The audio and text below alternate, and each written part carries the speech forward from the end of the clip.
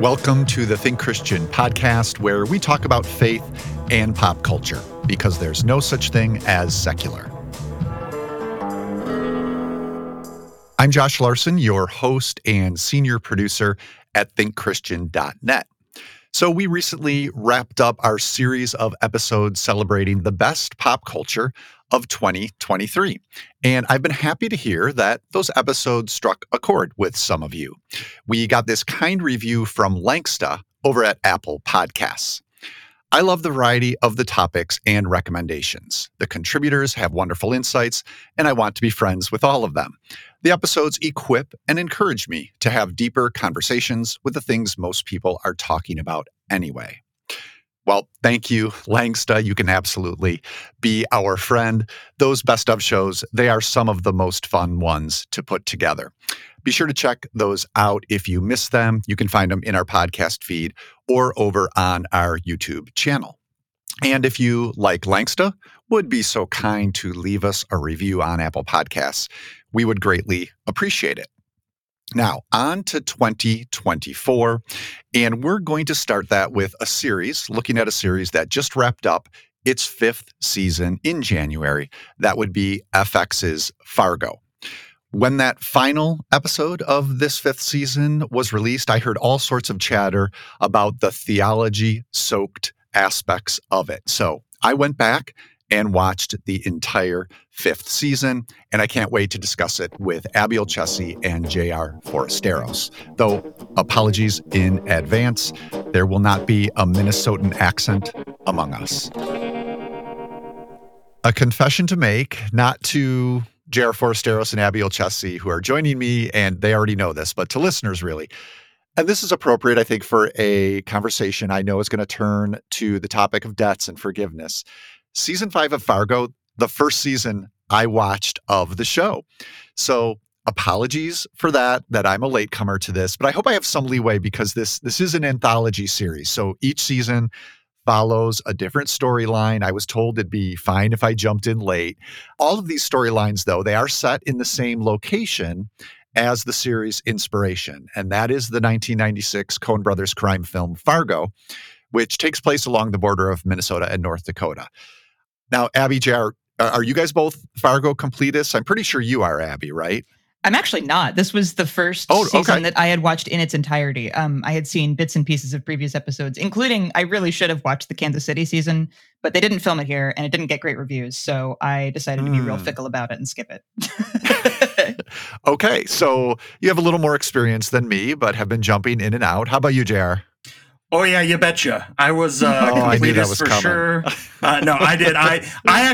We actually kind of dropped the Kansas City season after about 3 episodes, and we didn't quit it. We just forgot to go back to it because it was forgettable. But everything, yeah, I've watched all of the rest of it. Love the show.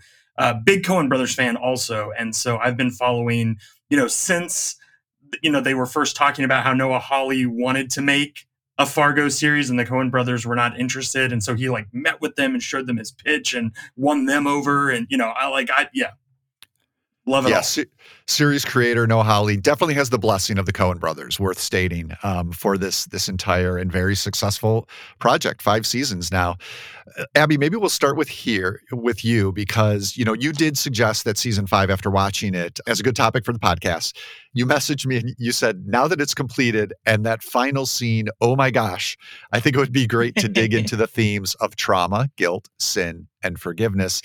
And yeah, that was in all caps, oh my gosh, that we got from you there, Abby, in that message.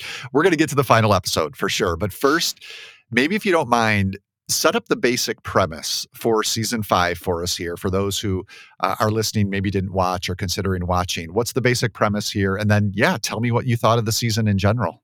Sure.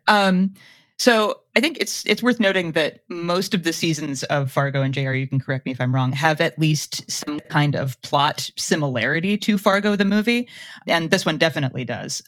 So our main character is Dot Lyon, played by Juno Temple. She is a stay-at-home mom, and her husband, Wayne, is a car dealer. So if you've watched the Fargo movie, you can see that there's some similarities there. And in the first episode, she is suddenly and unceremoniously kidnapped from her home, and manages to eventually fend off the attackers, and turns out to be, as one of the characters that we will talk about later describes her, a tiger, and makes it back home, but is very weird and cagey about the fact that it happened at all, or where she went, or what happened. And it turns out that that reason is because she has a pretty difficult past with another character, Roy Tillman, played by John Hamm, who is a sheriff in North Dakota, and is kind of in the rancher libertarian mold that kind of became internet infamous in like the late 2010s. And he was her former husband and very abusive. And so she is trying to evade that past and make a new life for herself, which she has successfully been able to do so far. But he is kind of adamant that she is going to come back to him, and he is going to finish whatever it is he started with her. And all of this brings into just a very big, varied cast of characters. There is a semi-immortal hitman named Ula Munk, who becomes really important in like the last couple of episodes. There is Roy's son, Gator, played by Joe Curie. Also Dot's mother-in-law, played by Jennifer Jason Leigh, who is a super conservative woman and a professional debt consolidator. She's made a lot of money consolidating other people's debts. That also becomes important. And varied members of law enforcement, all of whom have varying interests in Dot and her case, which I know that sounds kind of sprawling, but it is kind of a sprawling season.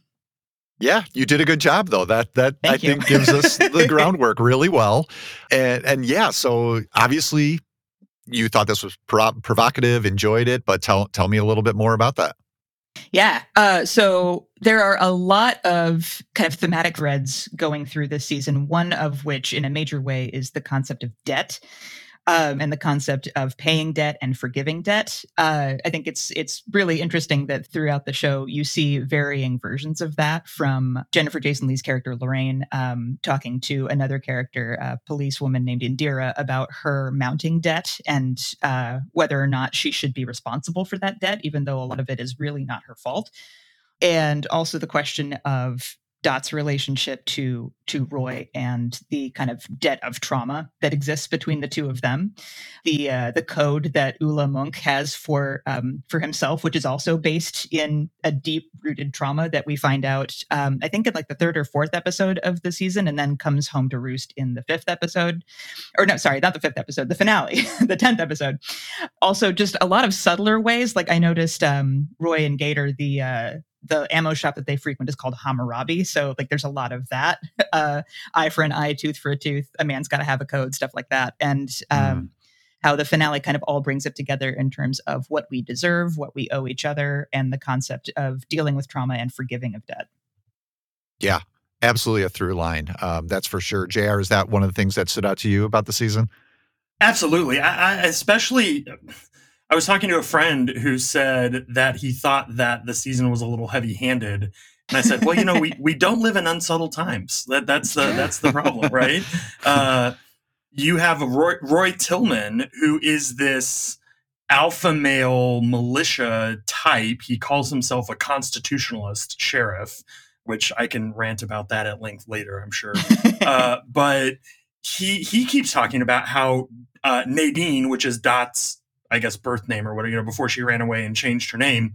He keeps talking about what she owes him as someone who made vows to him and before God, right? And so he cloaks all of his power and his desires in religion, and in the authority vested in him by the voters who elected him sheriff, then of course by God. And so, he wears all of that as armor to allow him to do whatever he wants to do. And there's a scene, I think at the second episode is where we really meet Roy officially. We get some flashes of him in the first, but it's when the FBI agents first come up, Joaquin and Mrs. Joaquin, I think he calls them, in the most derisive way possible, because they're trying to actually get him to follow the law and enforce the law. And he steadfastly refuses based on his quote unquote obligations to his voters. Right. And it's just this very interesting way that the people who have power over debt can wield it not to do what they are obligated to do by being the ones who loaned, right?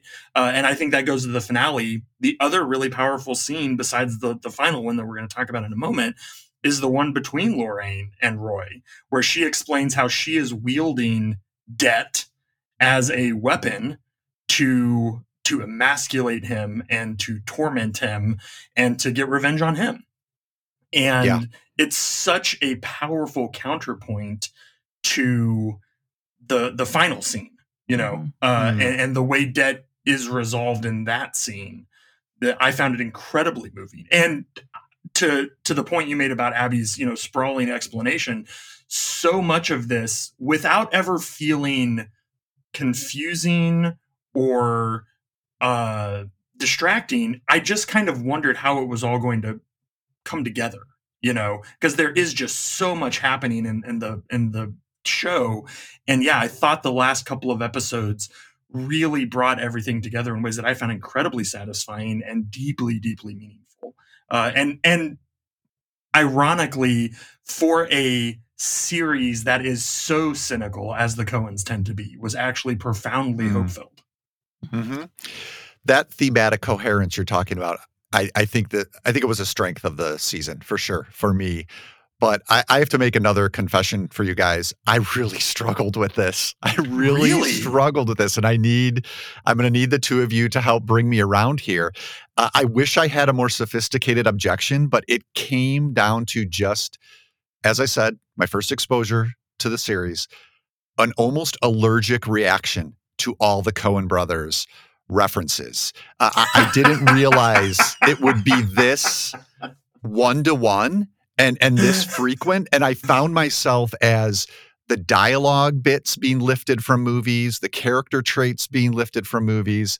I almost started getting itchy, and I adjusted a little bit. I eventually adjusted a little bit, but let me just, for those who aren't familiar, give a few examples of the ones that I really, even the music, when you think about the music here, which you have Jeff Russo composing and riffing on that great Carter Burwell score from Fargo the film.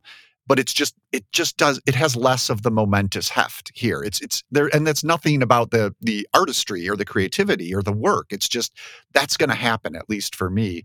You mentioned the deputy played by Risha Morjani, and she adopts this Marge-like accent that is maybe even more ridiculous than Frances McDormand's Marge. And she's not the first character to do so in that series. So there's that too. I would imagine that's been a recurring. I'm curious to hear, what you guys say about this, whether this is new, if all of this is stronger in season 5 or it's always been like this. We mentioned the Anton Chigurh-like killer, clearly riffing on Javier Bardem's character in No Country for Old Men, played here by Sam Spruill.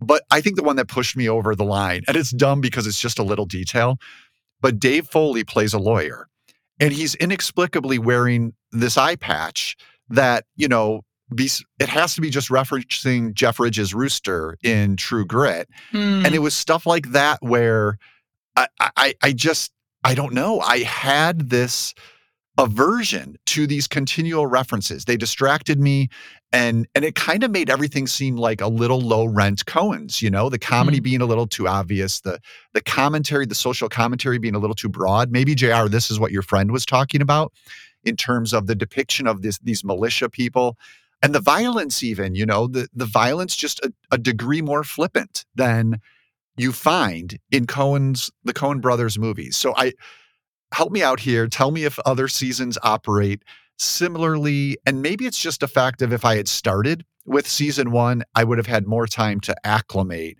and adjust to the register that this is working in. But Abby, maybe, from the points you've seen, the other episodes you've seen, did they seem to register or work similarly to you in terms of referencing Coen's other work?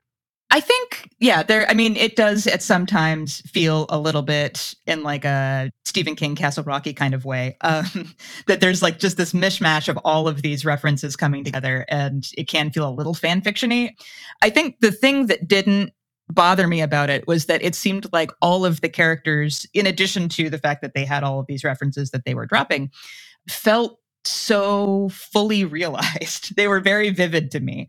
And that made it a lot easier for me to forgive any like weird, heavy-handed Cohen references. I think it didn't take me very long to see Roy and Dot and even Wayne as like their own fully realized, just very deeply illustrated characters. And there are all of these wonderful little character details throughout that just kind of make you fall in love with the characters that you're supposed to fall in love with, and then very slowly recognize the nuances of other characters like Lorraine, who has a really interesting arc this season, kind of come to slowly despise the other characters as they really like show despicable behavior. Like one character that consistently brought me a lot of delight was Dot's daughter, Scotty, who is just the sweetest, purest child. But yeah, I also know it could be a little bit of like spot the reference on occasion.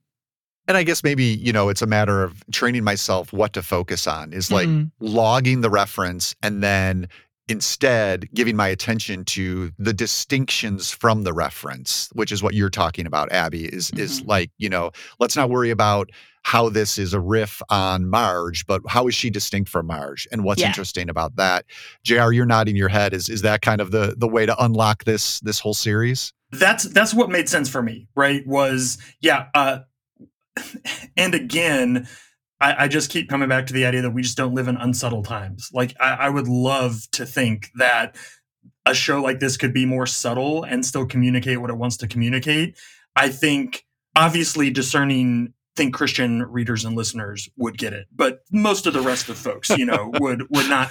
No, I mean, genuinely, like, I think Hawley, he wanted you to be thinking about Marge. He wanted you to be thinking about Anton Chigurh. How could he not? Like, it's so obvious. And then, for me, the whole final sequence, which we still haven't really explained, but it reminded me exactly of the final sequence in No Country for Old Men, where Anton Chigurh goes to a house and then does something terrible in there. And so, like, when they get home from the store, Dot and Scotty get home from the store, and you see Wayne just sitting, staring, at something we can't see, I was immediately like, oh no, like. Well, let's get to that because I was incredibly moved by the final episode, and obviously it's because of a lot of the good work that went up ahead of it. So I'm not saying like the season finally figured itself out, the final episodes. Maybe I finally figured it out. That's probably a fair way to put it. But yeah, as you were saying, JR, we think most of the plot proper has been wrapped up. And we're going to obviously get into spoilers here. So if for whatever reason you're interested in watching this season or are not quite up to the final episode, maybe skip ahead a little bit because we are going to talk about this in detail. But for the most part, everyone seems happy and safe, who we want to be happy and safe. And yes, then Dot, the Juno Temple, who's played by Juno Temple, comes home with her daughter, played by Sienna King, and they're just going to make dinner. They have groceries for making dinner. Dad made chili, played by David Rysdale. And no, Dad instead is sitting awkwardly on the couch looking at someone, and it's revealed to be this Ulla Monk, who we mentioned, the hired killer. And he has returned basically, I guess you could say for revenge on Dot because she injured him while escaping from him earlier in the season. Again, Monk played by Sam Spruill. But as we've alluded, he has this code, so there are other things going on here. Yeah, back to you, JR. Maybe take it from here. Lay out any other details you think we need, or maybe just, describe this remarkable exchange that you were getting to and why it moved you. So again, in No Country, right, you have Chigurh who has this quarter, and he always has people flip it, and then, if it's heads, they live, if it's tails, he kills them. So it's the same kind of, like, code that's based in chance, not in, whatever else. You have this similar character who's this unstoppable killing machine, as Abby alluded to. He's probably immortal. He's either immortal or delusional, and all signs point to immortal because he literally... we get this flashback to the 1300s. I don't quite remember. Something like that. Yeah. Early Middle Ages. And then he tells this story in the scene. He was very poor, destitute, eating fleas off the rats, he says. And he's brought in by a wealthy person to eat the sin of a deceased nobleman. And so we have this scene where he comes in and he eats food that is on top of a corpse that's been laid out. And by eating that sin, he takes it onto himself. And then apparently that's probably why. So he is this man who we are told and I believe it. I don't know about y'all, but he's basically a living embodiment of the sin of other people. He carries it around in him, and he's made that sin his own. And so now he just goes around, doing whatever he can to survive and not receiving any kindness. And again, is this unstoppable killing machine. When he sits down with Dorothy, he tells her, "We have unfinished business." And I was immediately struck by the fact that she goes, "Well, tonight's a school night and we're busy, so you can either come help us finish dinner or we're going to have to do this another night," and just walks into the kitchen and he's left sitting there like, and that whole exchange too is so like beautiful and awkward and funny. Like he keeps trying to talk and they keep interrupting him, and like the difference. But they interrupt him in the way that they're including him in the family ritual, right? They interrupt him with kindness. Yeah, he's in the way. He's in the way of the biscuits. That's right. And so she gives him the thing to measure. He's now making biscuits with Dot. They all sit down around the table. He tells his story. And then Dot looks at him and she says, "Well, it seems to me," because in his mind it's fate, right? Because he has become the sin eater, now he has no choice other than to do the things that he does. And that is why, even though he doesn't really seem to want to, he now has to fight Dorothy to the death. And she pushes back and says, "No, it seems to me like you have a choice. You can either do that or you can be forgiven and have some food."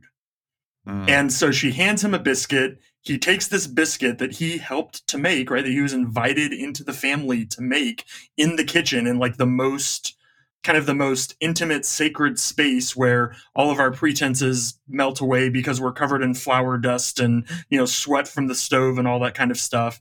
And then the camera just sits on him as he takes a bite of this biscuit, chews into it, and then this like fairly gruesome but somehow also beautiful smile like breaks across his face.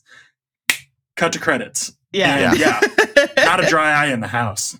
Same for you, Abby. Yes, I was a friend had already watched it, and so I was texting him updates of like where I was in the episode, and he was like, he just kept saying, "Oh boy," and I was like, "What's gonna happen? Is something really bad gonna happen?" And so I was on like tenterhooks for that entire exchange because like, and it is really tense the first time because you genuinely don't know how this is gonna shake out, and so to have it end like that was just like, oh my gosh, it was just and again. Josh, I think for me, this is where knowing that he's a Shakur type enhanced that unease because I know what happens with the quarter. I know what happens when he comes out of the house and checks his shoes at the end of No Country, right? Like I know what that means. And so knowing that this is playing in the Coen brothers universe, like I am a lot more like scared than I would otherwise. That's true. Yeah. And also just interestingly, the season has been playing with those expected types in different ways. So like, it's probably going to be different, but you don't know how different. So like we have Indira, the kind of Marge-esque character, but she has, instead of a supportive sweet husband, a terrible husband who is plunging her deeper and deeper into debt. And we also have Jennifer Jason Leigh's character, who is a little bit like, she's using her Hudsucker proxy voice, and she is a little bit like she Paul is. Newman I had an issue with Proxy. that. Yes. Yeah, I know it. That one, it feels like it stands out in odd ways. I don't know that worked quite as well for me, but I get where they're going with it. But instead of being completely ruthless, she is often ruthless throughout the season. She gets this really beautiful empathy for Dot, where she understands where she's coming from. And by the end of it is like saying, "That's my girl," which was one of the things that really did make me cry, where I was like, she really loves her. And so we have that here too. But it's like, I think, obviously, it's the strongest deviation from what we would expect of the entire season. So, there's the setup, and then the payoff is so meaningful and effective while also communicating the entire theme of the season. It feels like that. I know. What they do to us. Make us swallow. Like it's our fault.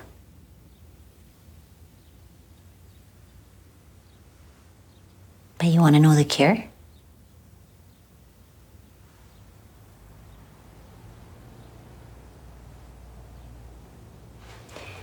You gotta eat something made with love and joy.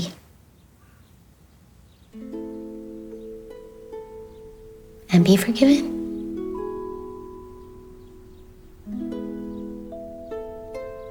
So it's not just the process of being forgiven, it's the process of understanding what's been done to you and choosing to respond to it in a different, more Christ-like way, which I think is also kind of a secret theme of the season, is like the kingdom of man versus the attitudes of the kingdom of God, where we have characters like Lorraine who consistently is behaving in the ways of the kingdom of man. I think at one point she tells John Hamm that he wants freedom without responsibility, and the only person that has that is a baby. You are fighting for your right to be a baby, and there is some truth to that. And she says, "Do you know who's the only person that has that?" And he's like, "The president." Like, oh, I got you. She's like, "No, a baby." Like, it was perfect. It is, and in a worldly perspective, she's right, because the older you get, if you do want to have any kind of freedom, you do have a lot of responsibility, like financial or familial or whatever, to take care of that.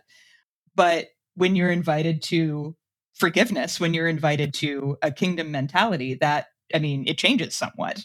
You do have freedom, and you have forgiveness, and you have love. I mean, you don't have no consequence, but you do have more. You have more freedom. I love that Dot, through the whole series, displays this endless creativity. At one point, someone refers to her as MacGyver. Yeah. I thought more Kevin McAllister from Home Alone. Oh, for sure. In the early episodes, yes. Yeah. It was truly astounding how endless her creative abilities were, and how she could look at a situation and seemingly envision a dozen different ways out. Mm-hmm. But I thought it was really incredible that in that final episode, or maybe episode and a half, I binged it, she turns that creativity over towards people. Mm-hmm. So, Roy's third wife, Dot's replacement, is a literal Karen. And there's that scene where she has a gun pointed at Dot, and Dot says, "We can end this together. Like, we don't have to do this anymore. Like, let's go do this other thing." And I don't know about y'all, but I interpreted it as Karen took her up on it, because Karen brought Roy around the corner where Dot had the gun at ready. Oh, it's possible. Yeah, I didn't think that in the moment, but yeah, it happens a few scenes later, but that's possible. Yeah. Well, and again, I don't know. I can't remember if that was even the next episode. I didn't remember where that ended. Anyway, but then again, I think the creativity of like, okay, I've got this, immortal killer in my house. My family's here. What do I do? And so she just turns the creativity away from how can I wield the physical environment against him to how can I bring him into the spiritual environment of the family, right? How can I scoop him in? And as you're describing that, Jared, it just struck me that her and Monk's first confrontation was in that very same space. He was one of the initial kidnappers, and that is where the violence occurred between them, where she cut his ear almost off while escaping from him. And so now they are literally in the same space, but she is, to your point, transforming it with how she is interacting with him. And how her family members are too. The way Wayne hands him a drink. And, to your point, I think, Abby, like Wayne interrupts his threatening demeanor by handing him a drink, just making him feel at home. And Wayne doesn't really know what's going on. I think this is important. This isn't like strategy on Wayne's part. He's just genuinely being hospitable. We saw a tiger once at the. But yes, talking about the river where they went fishing that one time where Scotty caught a cold. He's trying to make conversation and make these weird things that Mook is saying seem not so weird, which sometimes people do with a guest who's over and says something a little awkward. And it's like, well, let's kind of move along from that and not highlight it. That's what he, and even Scotty, the way Scotty, one of you mentioned the performance here by Sienna King, or that character at least. Watch her face during the dinner table when Mook would say something weird. Rather than this kid, after all she's been through, like being super scared or anything like that, she kind of looks at him with this curiosity, like, oh, I'm listening. I want to know more about what this strange story you're telling means. And she doesn't have a lot of lines during that sequence, but I think the way her facial reactions respond to what he's saying, and just, the details in that whole sequence, we're spending a lot of time on it, but it really is like a good 20 minutes and maybe more. I like how it is, how it's paced so that they have the confrontation in the sitting area, move to the kitchen, then move to the dining table for the meal. And part of that are the rituals that accompany it. When Dot invites him into the kitchen, Monk into the kitchen, she says, first you have to wash your hands. And we get this lovely insert shot of him, a very ritualized sort of baptismal moment. And we've already touched on the handing of the biscuit, which is absolutely, a communion bread reference. So she is offering him this sort of forgiveness for trying to kill her previously. But also, yeah, as you guys were discussing, this larger forgiveness for this burden he felt that he's been bearing. And it did make that whole sequence incredibly moving for me. Let me ask you a question though, because I want to, keep being the Grinch, of course, on this episode. We've talked a couple times about the interactions between Lorraine and Roy, so the John Hamm sheriff and the mother-in-law. Just before this wonderful dining scene, I think it's just before that, we see Lorraine visiting Roy in prison, and only really to tell him, I put you here through my pulling strings, and I've also pulled more strings, so you're going to suffer. I fight my own battles, and you need to pay for what you've taken. So you want me dead? No. I want you alive for a very, very long time. But while you live, I want you to feel everything your wives felt. Every blow, each humiliation, fear. I'm not afraid of you. It's not me you need to be afraid of. Now, clearly Roy is the most despicable, to use one of your words, Abby, characters in this season. And I did feel, though, as much as I was glad to see him there, and yes, glad to hear he's going to suffer. Of course, I have that instinct. I did feel like that moment was at odds with where the final scene left us. And it was also this undercurrent thing that's a little bit in Dot's conversation where she almost describes forgiveness as coming to those, or being relieved of your debt as coming to those who, shouldn't have been in debt in the first place. Because you were, society had put you there. And part of me wonders, well, what about those of us who do deserve it? What about the Roys, who do? It's almost this moral universe that is a little bit distinct from Christianity, where there are good people who wrong has been done to, and they should be relieved of their debts. And then there are bad people who have only done wrong, and they deserve this eternal punishment that Roy's going to suffer in prison. I don't know if there was a gap there for either of you, or if that kind of worked a little bit more hand in hand for you guys. I think it's kind of a hand-in-hand moment in a weird way, in a way that's almost kind of self-commentary, because like the punishment of Roy is a thing that as an audience we expect to see. Like he either gets shot and killed or rots in prison. Those are the only two outcomes that would be considered acceptable, I think, for that character in like a 3-act storytelling traditional situation. And so, also he seems pretty happy in prison when Lorraine comes to visit him at first, where he says, like, this is the way that the hierarchy of man should work. And she's like, well, guess what? You don't have control over this. So you're going to continue to suffer because you should be suffering. But I think it's also because, to me, Lorraine is like, I think the kingdom of man personified in terms of like the rules that are expected, and in terms of responsibility and paying of debt, and victims being complainers, and having to learn that not all victims are victims by choice. Yeah, I think it's an interesting commentary, and that like I think it had to exist for the series to end satisfactorily. And then also when you have that follow-up scene with such a beautiful vision of forgiveness, it becomes kind of a question of like, well, why do we need that? Why is that a necessary thing for us to feel satisfied. And what does that say about kind of where we are as humans and what we expect as human viewers? What does that say about what we should expect as Christians from art that we want to reflect an interesting kind of Christian worldview? So it's both kind of off, but in a way that I think opens it up for more conversation that I think makes it even more interesting. Yeah, and maybe testing us as viewers. Like, are you going to gloat in the same way Lorraine is gloating in his suffering, or are you going to choose something else? Yeah. JR, did it strike you that way? Well, so yeah, I want to make a couple of observations. One is that as Abby already pointed out, prison has not changed Roy.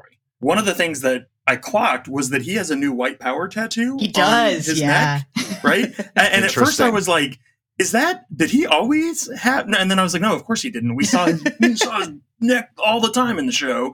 And so, yeah, it's pretty clear, even before he makes the speech about how prison is the way the world should be, that he has embraced and doubled down, and all of the attitudes that landed him here, he has only doubled down on, tripled down on, so in that way, I think what we're seeing is a form of justice, in that if Roy will not repent, then at least he is literally walled off from the innocence that he once could hurt, and again, in the best world, Roy repents and finds forgiveness.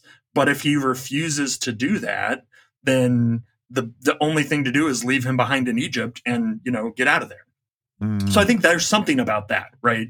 I think the scene would have played very differently if we encountered a weak and broken man who was penitent, who had been writing, both of his ex-wives letters of apology, who had confessed for the murder of his first wife, Linda, all of who had made efforts to reconcile with Gator, and then we have that same scene. It would have hit really differently. But we don't get that, right? We have the same cocky swagger walking in, and it's only in those final moments when she leaves and he sits there kind of seeing maybe for the first time what a world without power looks like, that we start to feel a little bad for him, maybe. The other thing that I think is really interesting, and I just kind of put this together as Abby, you were reflecting on that scene, is I wonder if it's fair to say that the mother-in-law has become a corollary character to Ule, because as the one who takes the debt, she is a sin eater, right? If debt is sin, and that, right, like, she is the one who is now taking that and then wielding it as a weapon to punish those she thinks are worthy of punishment, which is what we're seeing in that whole scene, right? Yeah. And so I 1,000% agree with what Abby said, that she represents the way things are in an unredeemed setting. And I think that's why that scene was second to last. So that we see both the unrepentant baby man and the plight of the sin eater. Like, Ule probably felt pretty good when he left with a belly full of food. We see where that life takes him, though.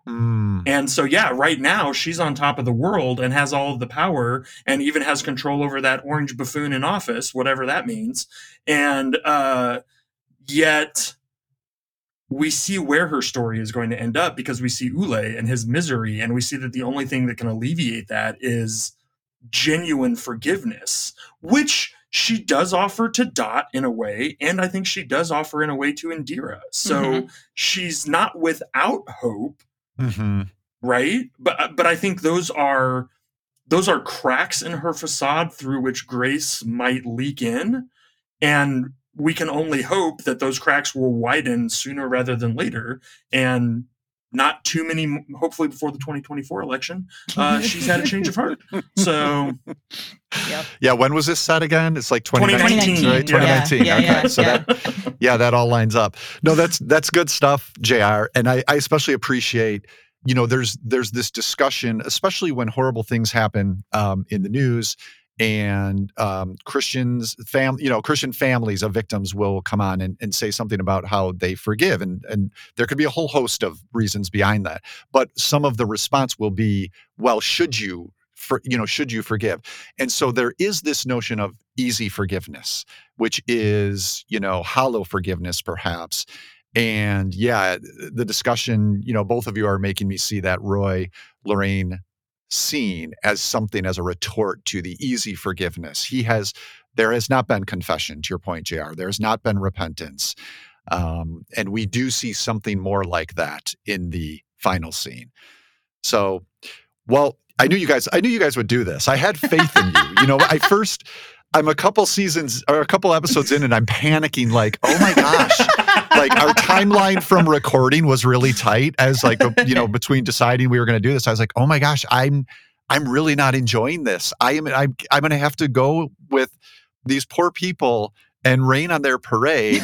But then I thought, no, they'll bring me around. They'll swing me around. And you both absolutely did that. So thank you. Yeah. This has been really good and hopefully helpful to others who are either enjoyed or struggled with Fargo season 5.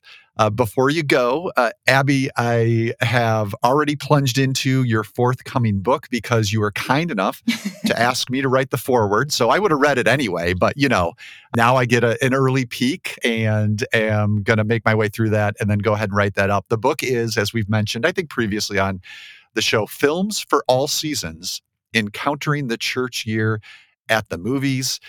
What, remind people again, Abby, the pub date is for that and, where they can learn more? Yeah. So the specific date I think is still forthcoming, but it'll be out this fall. And if you enjoyed my article series on films to watch for different parts of the liturgical year, get ready because that's what this book is. It's just longer essays on all of that.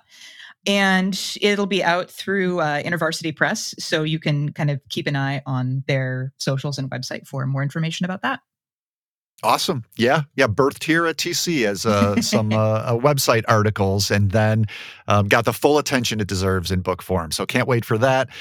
JR, I think you just wrapped up a sabbatical, or are you still on a well-deserved break? I just got back from the Dominican Republic, but I still have like 6 weeks of sabbatical left. So I'm sabbaticaling hard.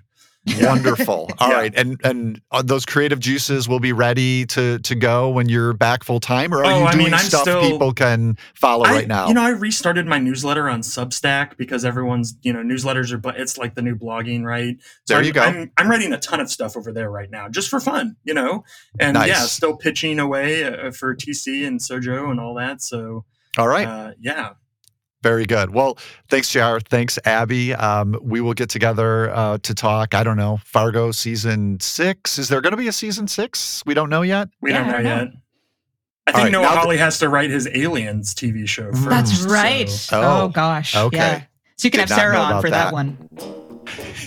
Well, now that you guys have turned me around on it, we'll have to get to season 6 if there is one. Thanks again, you two. You betcha. This was the first time I watched Fargo, but it's not the first time we covered the series at TC. We do have a couple of posts on earlier seasons of the show over at the website, so you can find those at thinkchristian.net, and we will link to them in the show notes for this episode. We'd love to get listeners' thoughts on Fargo or on the TC podcast itself. The best way to send those would be to email us, tcpodcast@thinkchristian.net. You can also connect with us on social media. You'll find us on Facebook and on Twitter/X. Just look for @ThinkChristian. The TC Podcast is a listener-supported production of Reframe Ministries, a family of programs designed to help you see your whole life reframed by God's gospel story. Visit reframeministries.org for more information. Our audio engineer and post-production supervisor is John Reeder, and Reframe's co-director overseeing content strategy is Robin Basselin. I'm Josh Larson. Thank you so much for listening. We'll be back again in a couple of weeks to consider how another corner of our pop culture fandom connects with our faith.